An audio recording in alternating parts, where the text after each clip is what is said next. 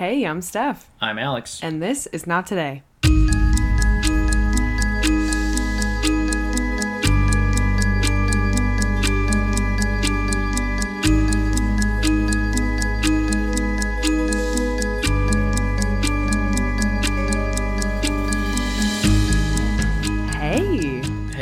Hey. How you doing? I'm great.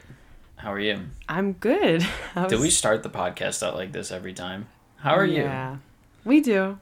We're never signature. different. What would you like to be different with? I don't know. You don't have any ideas?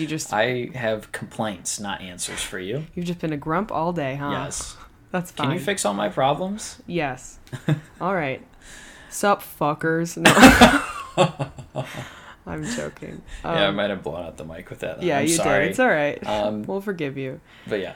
Anyway. What's the story today? Oh, well, I'll talk about it in a second. But anyway, what's going on? Well, what's going on is that we may or may not be constructing a website for people to go visit. That's true. And hopefully it will be fun. Yeah. It'll be fun. But that's a teaser. And it's not ready yet. Doesn't it look ready? That's okay. The vibes aren't there, but it is on the way. We don't have the vibes yet? No. We haven't gotten the vibes. Website vibes. That's fine. Yes. Yeah, I don't know. I just wanted to talk about it, but tease it a little bit. But yeah, I mean, I guess we can just jump on in. We're going to be talking about little tiny baby Jessica. Have you ever heard about baby Jessica? Do you know the story of baby Jessica? No, I mean, I've heard you say what you were doing, but I have no idea what the story is. You don't know anything about it? Yeah, No. I mean, I didn't really know anything about it either, which I feel like for people who are a little bit older is kind of crazy because this is such a huge story that was covered. Like, it was the first story to really break out the 24-hour news cycle that we know today. This was like one of the first, if not like really the first story of its kind that was covered by 24-hour news. So this was a huge case. And yeah, I guess we can just jump on into it. I have bad feelings about this. It's about a baby? It is about a baby. Baby Jessica. No, is she going to be okay? Well, I know she survives, but I'm apprehensive about a baby experiencing any type of pain. Okay, yeah, no, for sure. But I mean, if it makes you feel any better, it's lighter than last week. Okay, well, that's a very low bar. That does not comfort me in any capacity. All right, well, let's just get into it, I guess. So we're going to be taking our story down to Midland, Texas in 1986. And Midland at that time was a city of about 100,000 people in the middle of nowhere. Even its name speaks to its remoteness. It's a land roughly midway between El Paso and Fort Worth, about 300 miles from each. So it's in the middle, you know? Fucking nowhere? Yeah, pretty much. It is a sprawl of rust-colored earth, fast food restaurants, gun shops, places that sell pickups, and places that fix them. At least at that time. I don't know what Midland's like now. It might be lovely, but that's what we're working with right now. Guns and trucks, hell yeah. Yeah.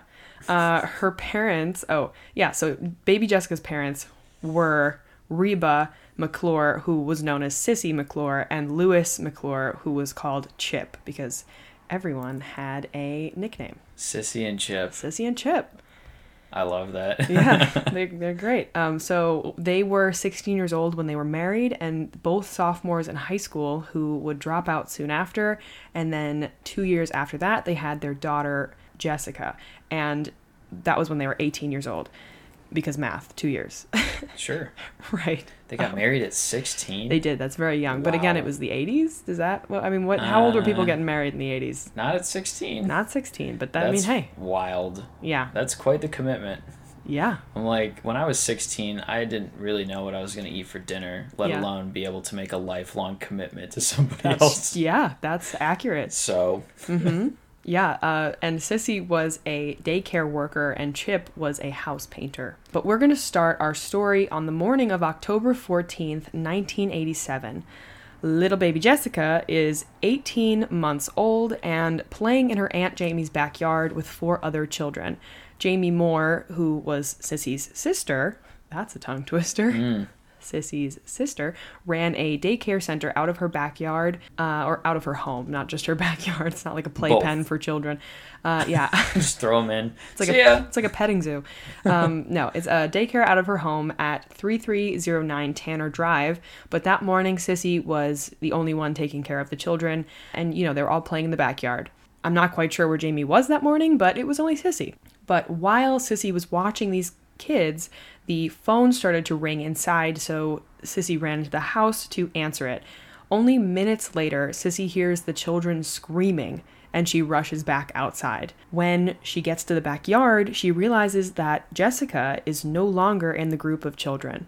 So she starts frantically searching around the backyard, but she's nowhere to be found. But that's when Sissy sees the children standing around this pipe that was sticking out of the ground, and they're all looking into it. This pipe was sticking 3 inches out of the ground and was only 8 inches in diameter and went very deep into the ground. What the fuck? Is this like Mario style? Like literally? Wow! Is that what happened? She went down the pipe. Yeah, but what's that world called in Mario Kart? Where you go underneath in the pipe and you like go underneath. Terrible Mario knowledge. I'm sure somebody out there knows and is very annoyed. All right, yeah. I'm sorry, that person. They're probably screaming. We don't know. Yeah, it's fine. Anyway, but yes, very much that. So to her horror, she realizes that her 18-month-old baby has somehow fallen down this tiny pipe and is now trapped deep below its shaft. And I see you're trying to figure out how big 8 inches is. That's not big. No, it's very small. It's a very small pipe. That's a small baby. Yeah, but yeah. So just yeah. That's just small. It is. So immediately, Sissy starts to freak out, and as she's screaming down the pipe, she faintly hears Jessica start crying. So at least she knows that she's alive, you know? Right. So she runs inside the house and frantically dials 911 and starts screaming to the dispatcher that her baby has fallen down a well and needs help ASAP.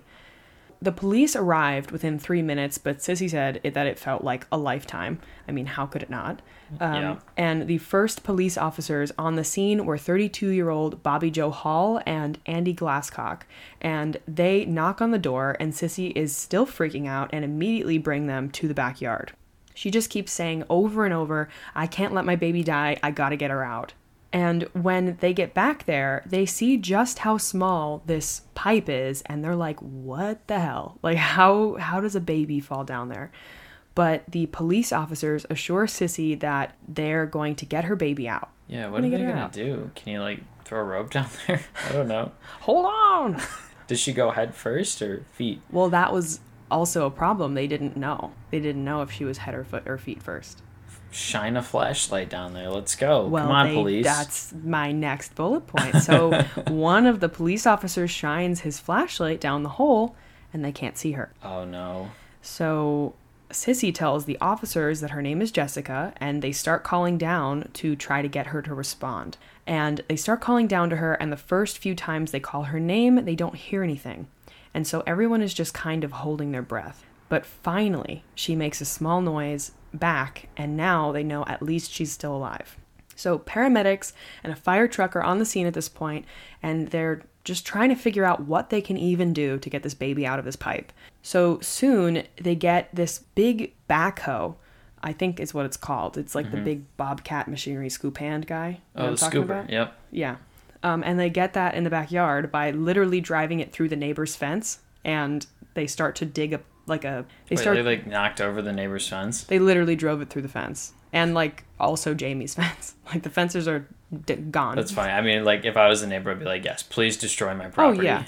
Yeah, I mean, I don't care. Yeah, at that point, it's like there's literally a baby. There's a baby. Yeah. So they start to try to dig parallel to this pipe. But then the police have the crane stop, and they're like, maybe this isn't the best call because the vibrations from the digging could potentially make Jessica slide even further down. And this was a huge problem, one, because it would make it even harder to get to her, obviously, and she could potentially hurt herself even more. And they didn't know how bad her injuries were at this point, and they didn't really know how far she was down this well. Right.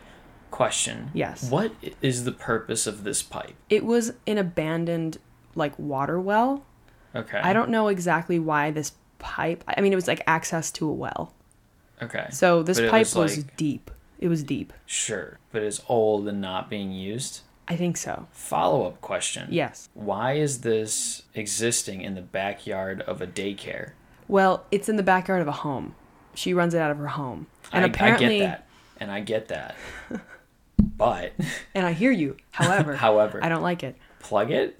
Well, yeah. I mean, it's 8 inches, you know? I know. Like, you would never think that, a person could fit down there. Yes. And also, I think that these... I don't remember exactly where I read it or heard it, but it was like, these pipes and these wells were, like, everywhere. Like, It wasn't just this one random well. Yeah, I mean, I'm not blaming her. Like, no, they couldn't have seen this coming, but, like, I'm just kind of like... Oh, it sucks. It seems like a kind of 8 inches is big for a pipe, though, to have in your backyard as a daycare. Anyway, move on. Yeah. Enough dwelling. Yeah, so they didn't know how far down this well was. They also thought continuing to dig could cause the well to potentially cave in. So they're like, let's put a halt on this before we can get some more information. And they estimated that she was around 19 feet down the pipe, but they didn't know what position she was in, if she fell head first, or what was keeping her from slipping further. Yeah, I was like, did anyone see her go in? No. I mean, children, like little babies. Yeah, but could they be of help? I wonder if they asked them. I don't know. I mean, they were picked up. Yeah. At that point, it's like, call your mom and get the hell out of here. Get out of here. Yeah. As more first responders start coming on the scene, someone has the idea to get a microphone with a long cord. That way they could lower it into the pipe and they'd be able to hear Jessica better. Because the entire time, they're just trying to call down to her to make sure that she continually makes noise so that they know that she's alive. Because, again, they don't know what the hell's going on. So they're like, hey, let's get this microphone and let's put it down the pipe and that'll help. So, what? I'm, like, imagining, like, them lowering, like, a singing microphone down.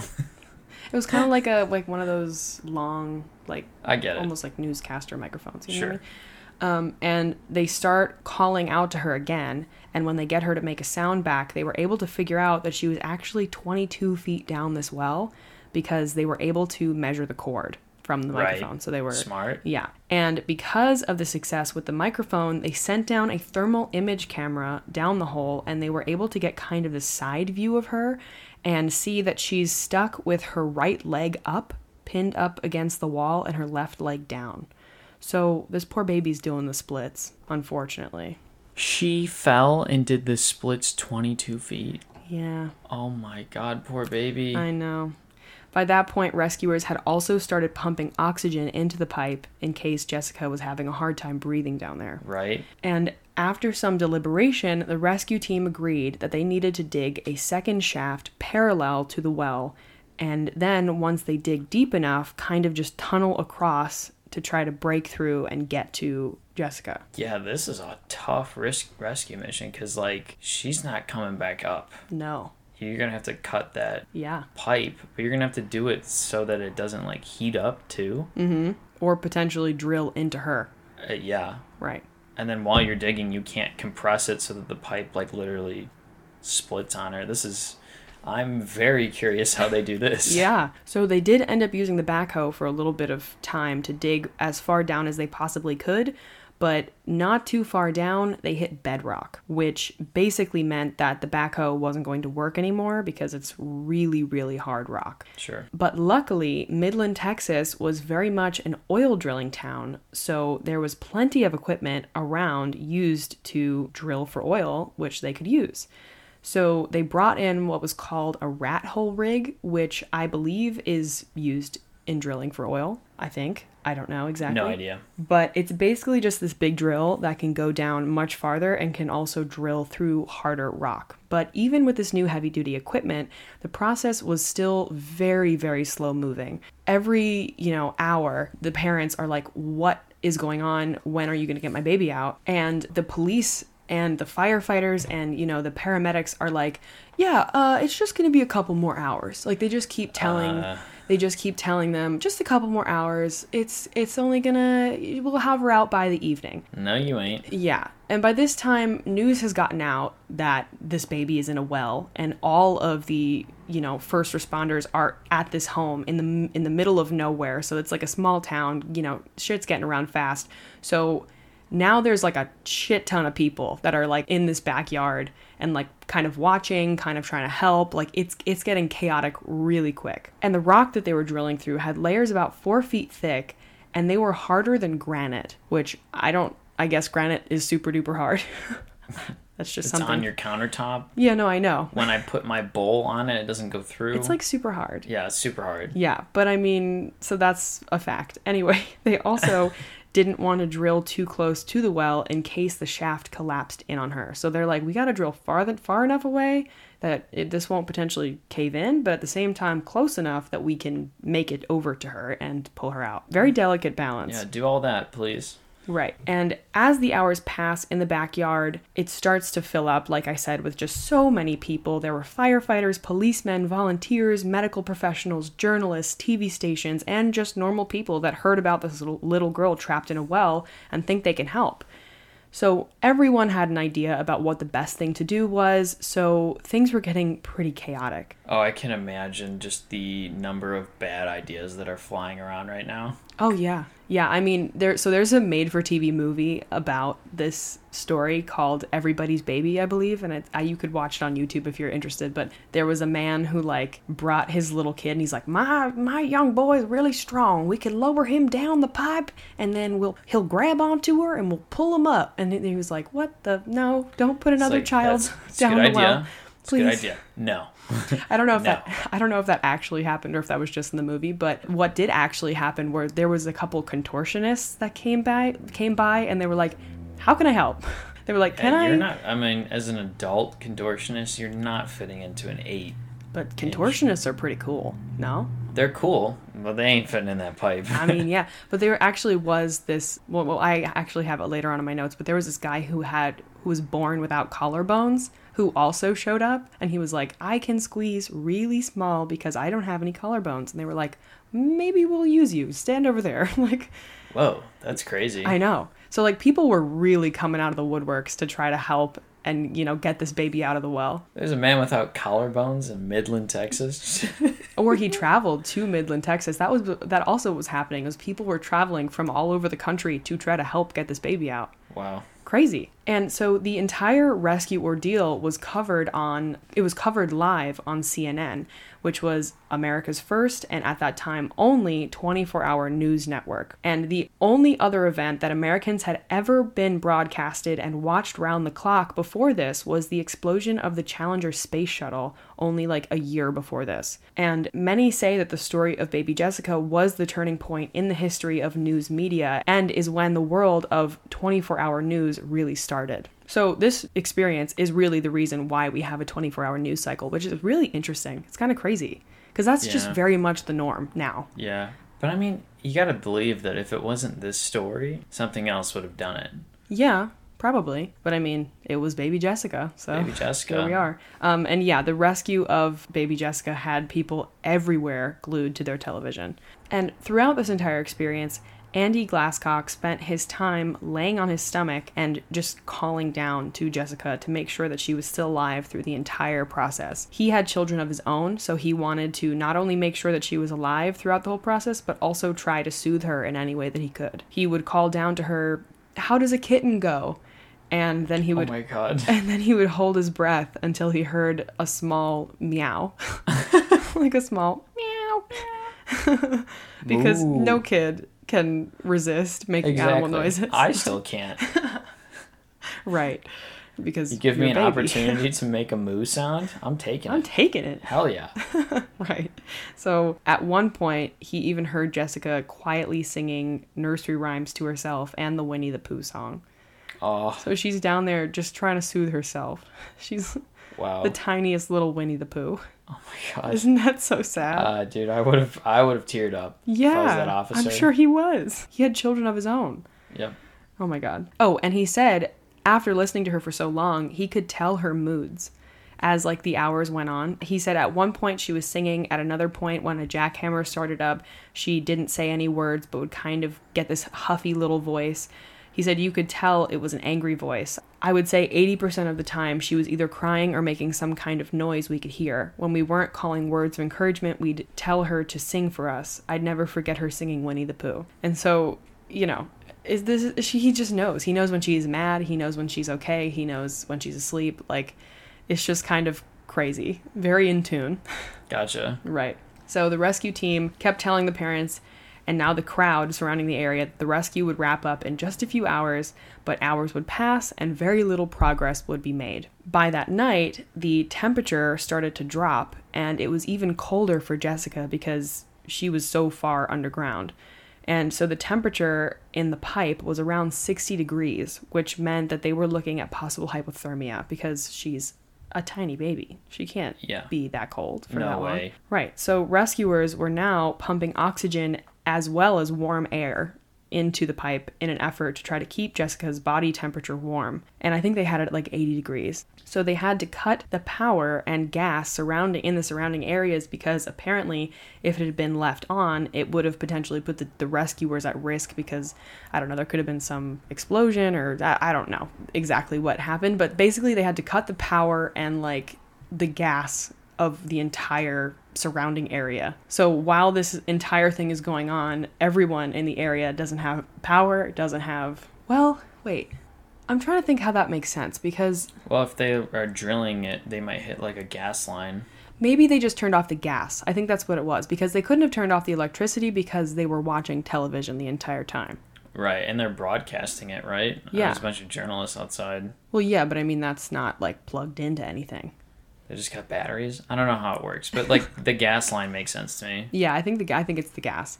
At this point, dehydration wasn't an issue. However, a medical professional who was on the scene estimated that they didn't need to start worrying about that until around 36, maybe 48 hours in. Some people wondered if they should try to send food or water down to her, but they didn't know the extent of her internal injuries, and doing anything like that could have possibly made her situation worse.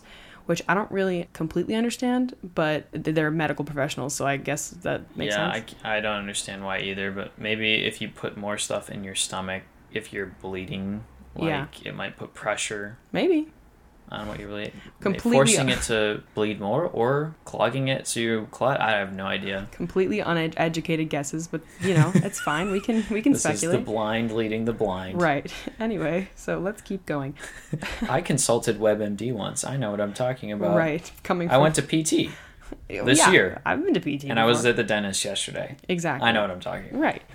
Finally, they had finished drilling downward and had made a hole 29 feet deep and 30 inches wide. It took them a long time. This was a long-ass time. That's a good hole. Yeah. But now they had to send men down the hole and start drilling the 5 feet across to connect the hole to the well and pull out baby Jessica. Right. We're on the same page. Sure. They sent one of their men all the way down with a jackhammer so that he could start chipping away at the rock, you know, horizontally. But as he attempted to jackhammer the side of the hole, it didn't even make a dent. Like, it barely even did anything. He comes back up and he's like, we got a problem. This shit's not working. And so with what they were doing, they were making about a half an inch of progress every hour, and they needed to make it 60 inches across. Yeah, she's gonna die before you get there. Yeah, that was the problem. They were like, well... Thank you, Alex. Yeah, thank you, Captain Obvious.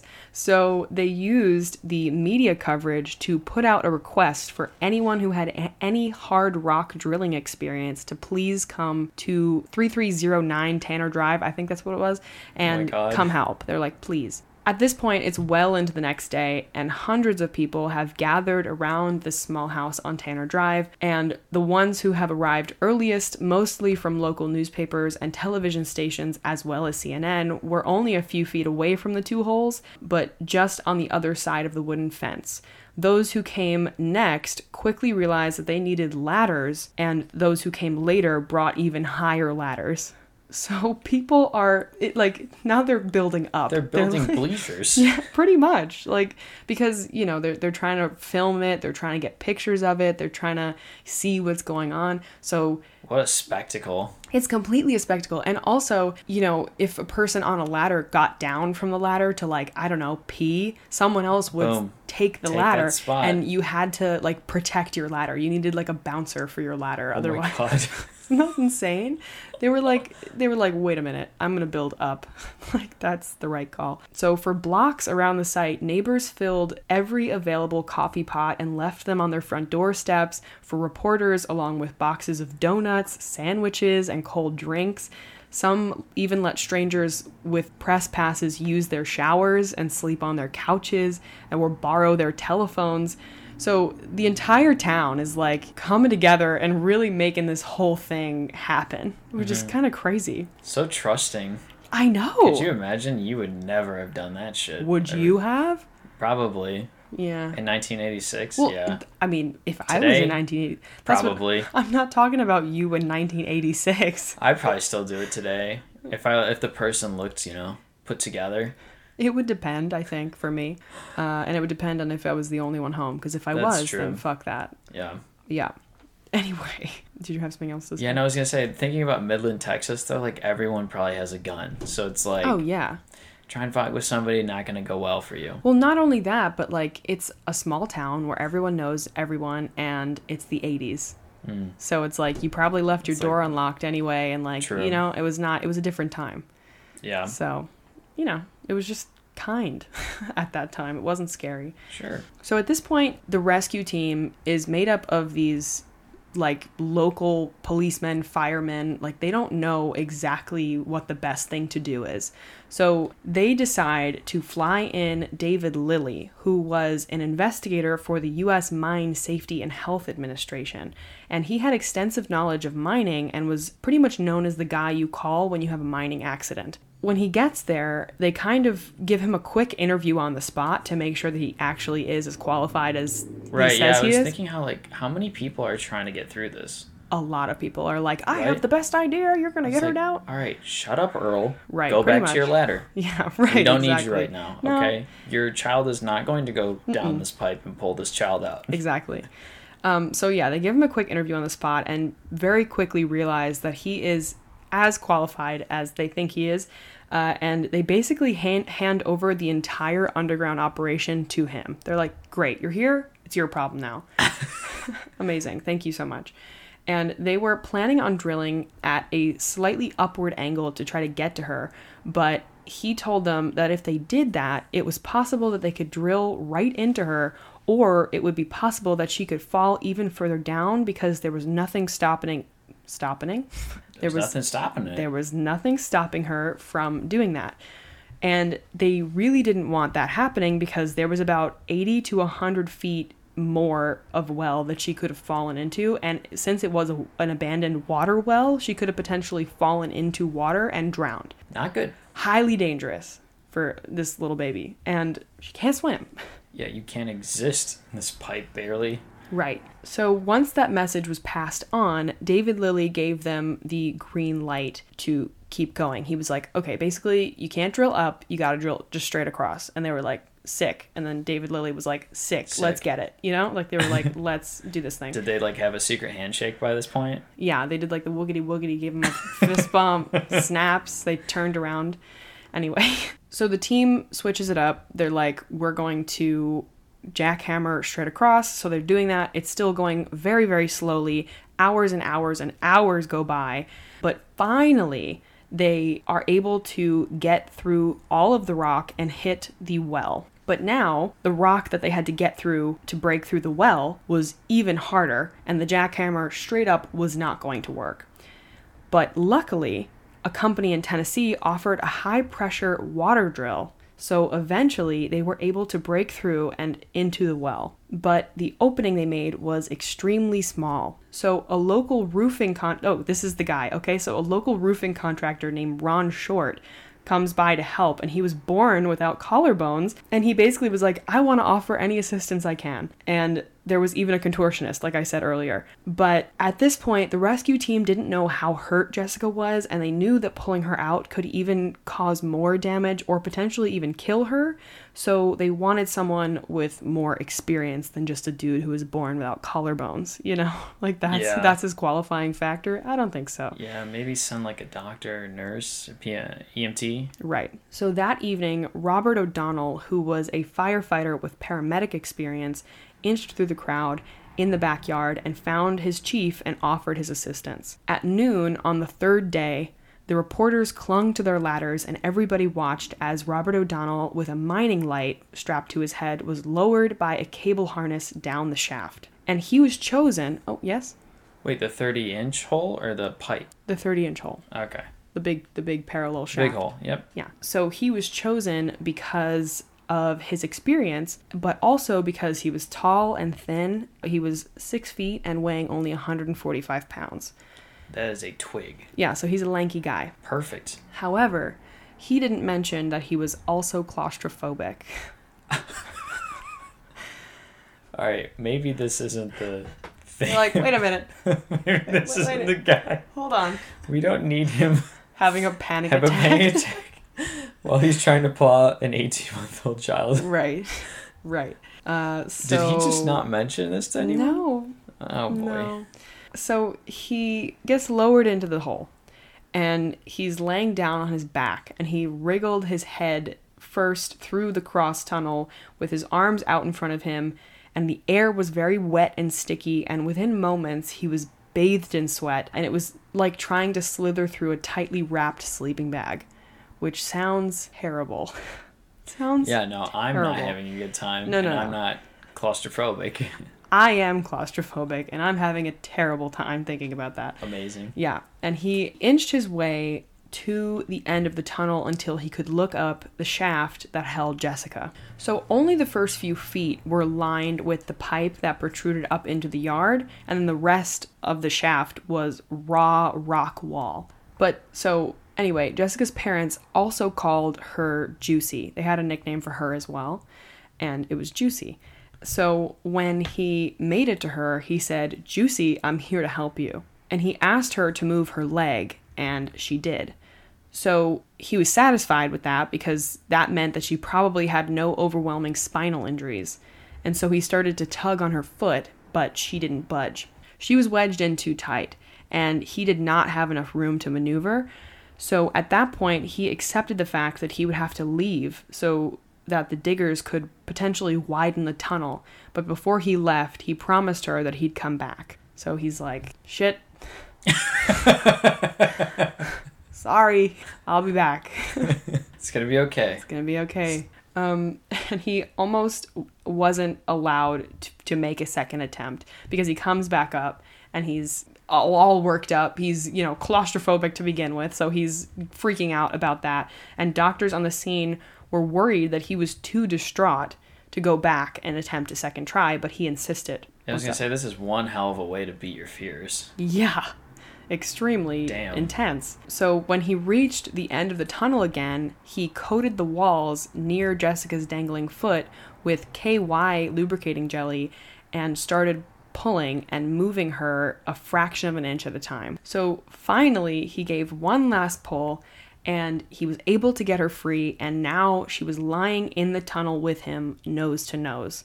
So she's out of the pipe. Woo! Wait, whoa. How?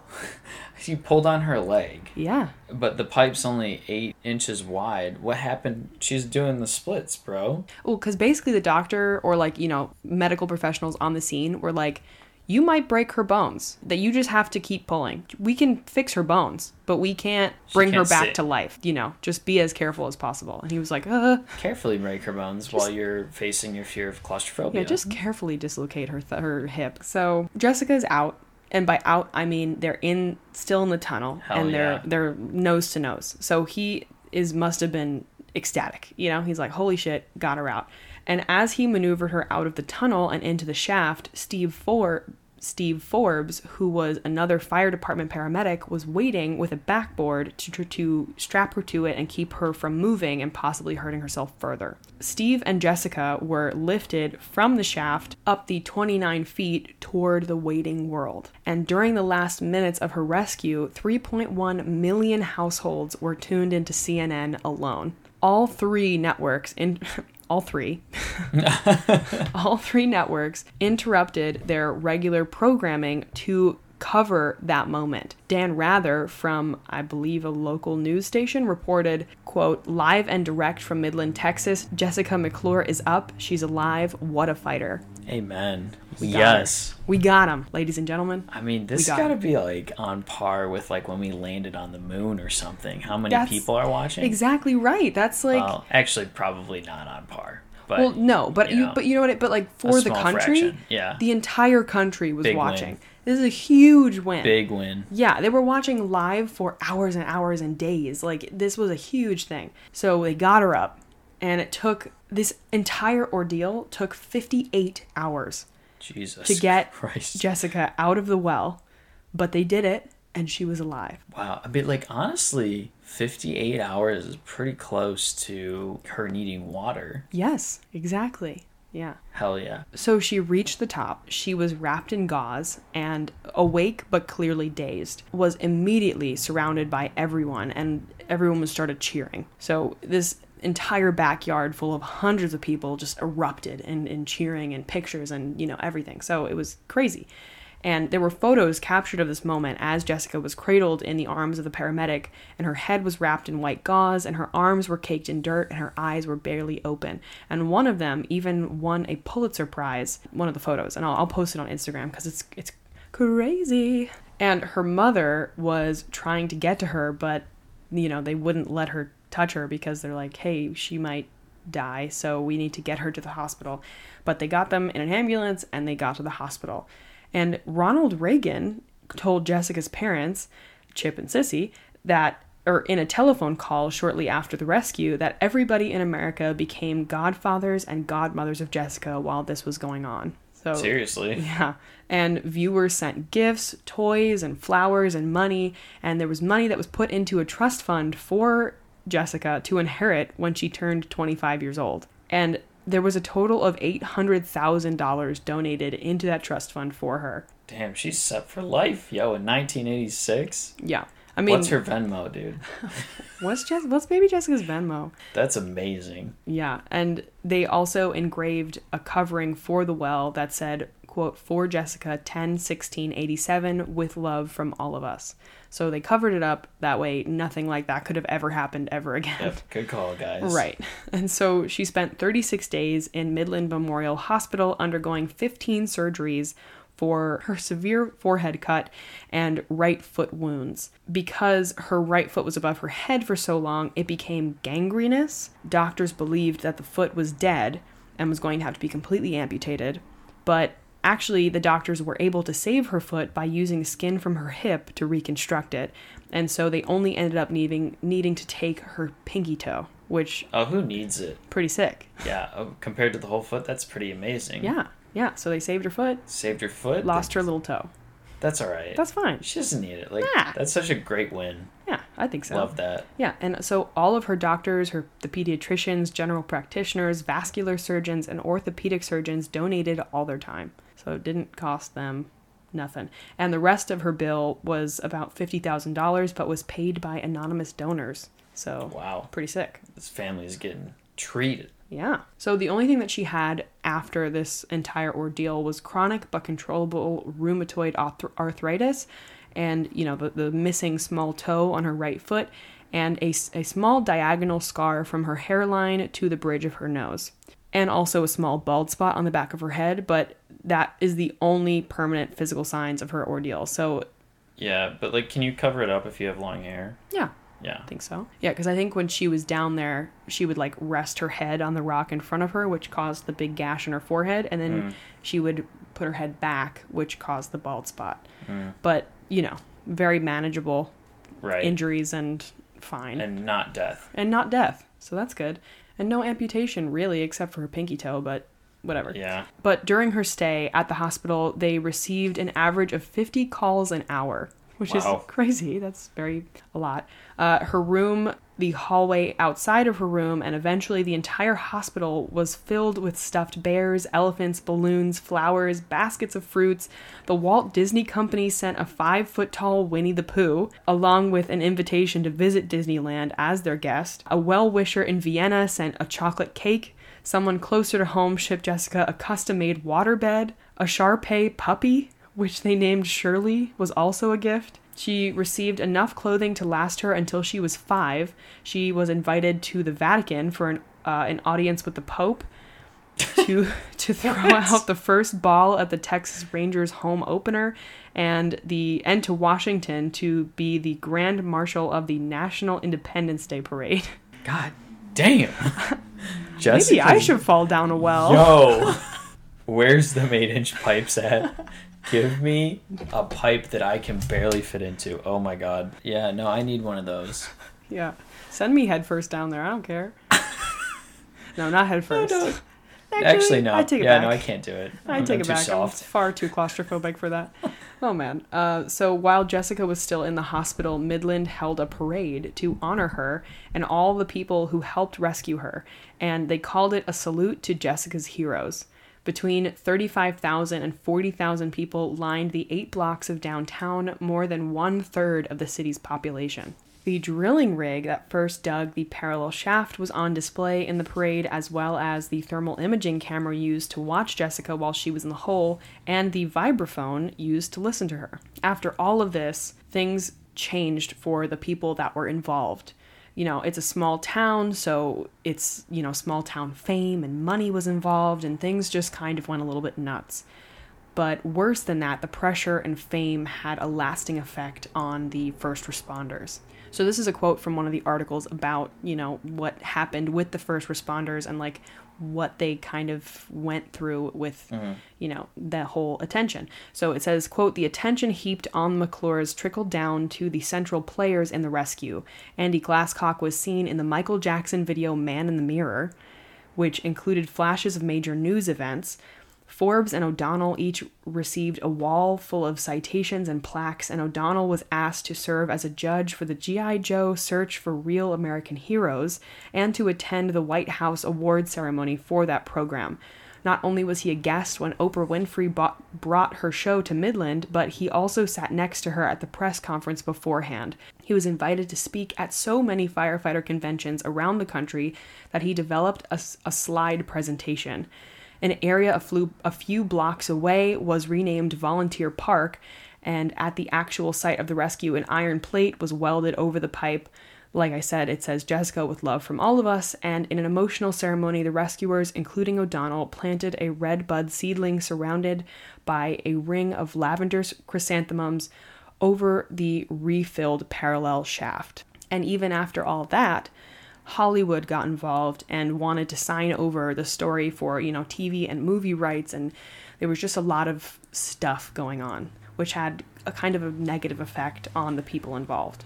Right. I'm always curious, though, about, the right to tell a story. Who owns that? Well, they kind of argued about that. There was, 2 separate sides of, the argument, and I don't know exactly what happened, but they did end up making a movie. Did they? Well, the bottom line is Jessica should be getting a cut of that, period. Yeah, right.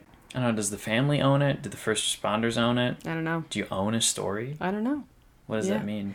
I don't really know. But yeah, Hollywood was reaching out and they were like, let's do something with this. Let's ruin it. Right. And because of all this sudden fame and pressure, Robert O'Donnell, the man who pulled Jessica out of the well, became depressed, addicted to painkillers, and had PTSD, and he did end up taking his life in 1995. Fuck. Which is super tragic. After being hailed a hero, Robert enjoyed instant fame, but found it hard to return to normal life after all of it disappeared. And after his death, his brother told Spokesman, ever since that Jessica deal, his life fell apart. We're going to go back in time a little bit. 2.5 years after the accident, Jessica's parents filed for divorce, and they were only 18 years old when they were thrust into the limelight with their daughter And even after she was rescued, they became overwhelmed by the avalanche of publicity that was suddenly a part of their life. Their divorce was messy, and every new snippet of gossip played out in the tabloids. And so they both went on to remarry, but they did have a divorce because of this ordeal. Wow. Yeah. That's messy. Yeah. How old were they when they got divorced then? 20? Yeah. Yeah. Yeah. I mean, but they're just, They're kids. Yeah, pretty much. I mean, Yeah. it's weird to say that at 24, but Right. I mean, I kind of really was still a kid when I was 18. Oh, yeah, yes, Yeah. for sure. 18 and Definitely. 20, so. Right. But despite her parents' drama, baby Jessica's childhood remained shielded and pretty normal. It wasn't until she was 5 that she even learned what had happened to her after watching an episode of Rescue 911. Yo, can you imagine that at 5 years old? You're like, yo, that's me. She didn't know. She That's was watching. me. She was watching the episode of Rescue 911, and she said that she distinctly remembers watching and being like, "Oh, that's so sad." And then her mom was like, "That's you," and she was like, "What?" Yeah. So That's wild. yeah, Wow, I can't imagine how much that shatters your perception of reality and memory. yeah, yeah. So she didn't remember this experience at all. No, I mean it was extremely traumatic, and also she was 18 months old. Yeah, but like I don't know. I feel like some things stick with you, especially that, but maybe not. I don't know. I mean, Guess not in this case, but your brain can do some really incredible things, you know. that it can. That I can. So in 2006, at the age of 19, she married Daniel Morales, and the couple had 2 children, Simon and Cheyenne, just 2 years apart. And something kind of funny about this is she never told Daniel, while she was dating him, who she was. And he actually almost broke up with her because he said that people would always come up to her and ask her questions, and he didn't like the attention. He didn't really know why it was happening. Oh. But right before he did that, his sister was like, "You know who she is, right?" And he was like, "What are you talking about?" And so she told him that he was dating baby Jessica, and he was like, "Oh." He was like, "Oh, no. Dude. Like, for sure, I'm dating baby Jessica." So they didn't end up breaking up. They got married. They had children, happy ending. So by the time she was 25 and had access to the trust fund created for her all those years ago, her youngest was actually the same age that she was when she fell down the well. And Wow. So you better not have a pipe in your Yeah. backyard. How about that? Jessica, you got a pipe in your backyard? You better close that shit up. The family used the money to buy a modest house just 3 kilometers from the accident site. But they lost a lot of money in the stock market dive in 2008, unfortunately. Trying to do math here. Wow. This happened in 86. Yep. She was 18 months. Mm-hmm. 25 years later, or 23 and a half years later, Sure. she got it. So it was in 06 plus That's 3. what I said, 2006. And So then it now literally tanked right before she got it. No. Because she would have gotten it in 2009, 2008. Oh, maybe. Right? Yeah, I guess. Oh, that blows. Yeah. But, they But bought... it's still $800,000 that you didn't Yeah. have before. Yeah. Also, I can't imagine that it was worth less, or it was worth less when they pulled it out than it was when they put it into the stock market in 1986. And I was just about to have an aside about this. Yeah, I was like, let's I not. hope to God that they were earning interest on that money for her my the God. entire time. I don't know shit about shit, so I don't I'm just saying, if they put it in the S&P 500 well diversified, Oh, she would have gotten oh, great we're- returns right even before we're going or off the after rails the here. market crash. Okay, let's move it back. So, Jessica said that she's happy with what she has. That's where we're at. So Jessica McClure still lives in the Midland area. She worked as a special education teacher's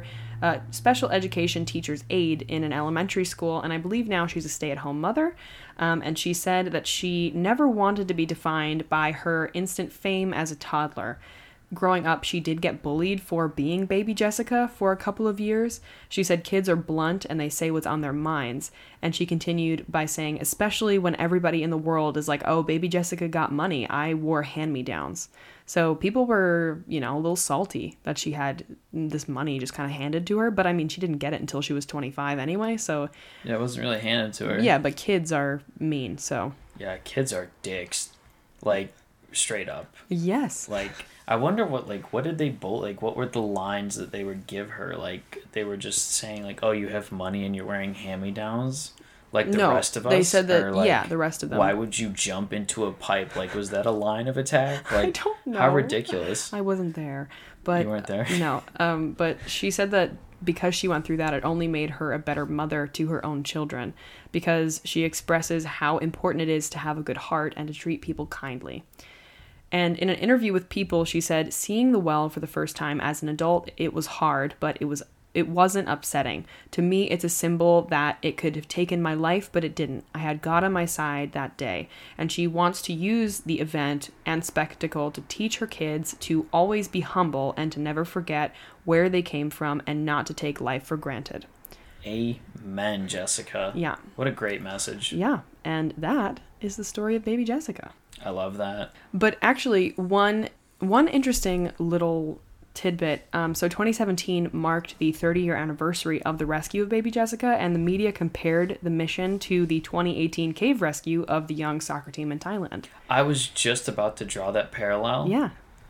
But yeah, it's kind of like, same thing, like 24-hour news spectacle, like just the world coming together. Some Tennessee drilling company donates a high-pressure water driller that ends up saving this poor child. Mm-hmm. Specialists came in from all over the place to help. Like, it was very similar. I have to say, underground cave diver might be a little more... intense? Rare? Yeah, that's true. But yeah, very similar. I guess this was the first of its kind. It was. That was the whole, but yeah, that's the story. It's a kind of a... fun? Can I say fun? Fun. It's kind of a fun one. Yeah, for this podcast. I mean, it's less bleak. Yes. I mean, it's like, obviously we don't want an 18-month-old to be 22 feet down a well, but like, it's not the worst story in the world. But she survived. Yeah, and she's fine. Seems like she's got a really good outlook on what happened, and she's happy she has kids. And definitely. I mean, it sounds like she's probably well set, because they paid for a house at least, and they probably had some money left over if they bought a quote-unquote modest house during the 2008 crash. Mm-hmm. Yeah, and then now she's a stay-at-home mom, so like, she gets to raise her kids and live her life however the fuck she wants to. Hell yeah. Yeah, I'm about that. The other thing, I was curious, like, why did they pick 25? Like, when she got it? Yeah, I don't know. I guess, like, it makes sense because you don't want to give it to somebody who's, like, too young, so they just blow it all. Right. But, like, I just don't know how they, like, arrive at that number. I don't know. I'm a numbers guy. Why do I always fixate on this shit? I'm just like, this is my stream of consciousness. No, I mean, it is like it's an odd thing. I'd never even thought about the fact that people pick the age when you get a trust fund. I just thought that it was like a specific thing. It was like, oh, you get it when you turn 18 or you turn, whatever. No, but I bet that there's something, because I think your prefrontal cortex, like, isn't developed until you're 25. Yeah, something. Yeah. So, like, that might have been the idea, which maybe makes sense. That does make sense. I feel like I'm in the last stages right now. Love that. Like, I'm still not there. We love maturity. Give it to me. Yes. Love it. Anyway, that's the story. What, you got a good thing? Do I have a good thing? Yeah, I might steal your good thing, but I'm going to say it first because we are... Wait, no. I have something that might be different. My friend Paul is coming in from San Francisco for a wedding. Shout out, Paul. So, shout out, Paul. I don't actually think he listens. It's just not his jam. But, yeah, he's right, coming fuck in. Paul. No, yeah, fuck Paul. Okay. He won't listen to this. Who cares? But yeah, he's coming in for a wedding. I'll get to see him. I haven't seen him in a long time. Yeah. So we'll get to hang out. It'll be fun. Sick. Yeah, my good thing is I made a fun set of nails. Oh, this is... Explain what you did, because this is kind of genius. Oh, thank you. You're giving me much more credit than I deserve. But I can't like have nails or nail polish or acrylics or whatever when I work because I'm a bartender and it's not sanitary. So I always have naked nails, but I'm going home for like 9 days and I have these like press-on nails that if I glue them on, stay on for like 2 weeks. So they're kind of like acrylics. So I basically made them without them being on my fingers, which was difficult and time consuming, but it works and they look great. Yes, so that you can put them on before you go on a plane. Yeah, so I'm basically going to come home from work and then I'm going to glue them on my fingers and then I'm going to get on a plane and go home. Boom. And because you were explaining to me your dilemma. You're like, well, I can't have nails at work, but I want nails when I go home. Exactly. But I can't take them with me. And I was like, how do you reconcile that? Like, it just seems like you got to pick one. I got a big brain. Here you are finessing. I got a big old brain. A way to win both. Exactly. And that's a great good thing. That's the show, everyone. Thank you. Yeah, that's the show. Like, I'm hyping it up. Let's go, Nails. Thank you for gassing me up. I'll take it any day of the week. Yeah, thank you so much for listening. Follow us on Instagram at nottoday_podcast. If you have a story, send it to us at notodaypodcast@gmail.com. Follow us on Twitter at nottodaypodcast. The T on the end of podcast is a 3. Follow us on TikTok at nottodaypodcast. And just keep breathing. Yeah. Yeah.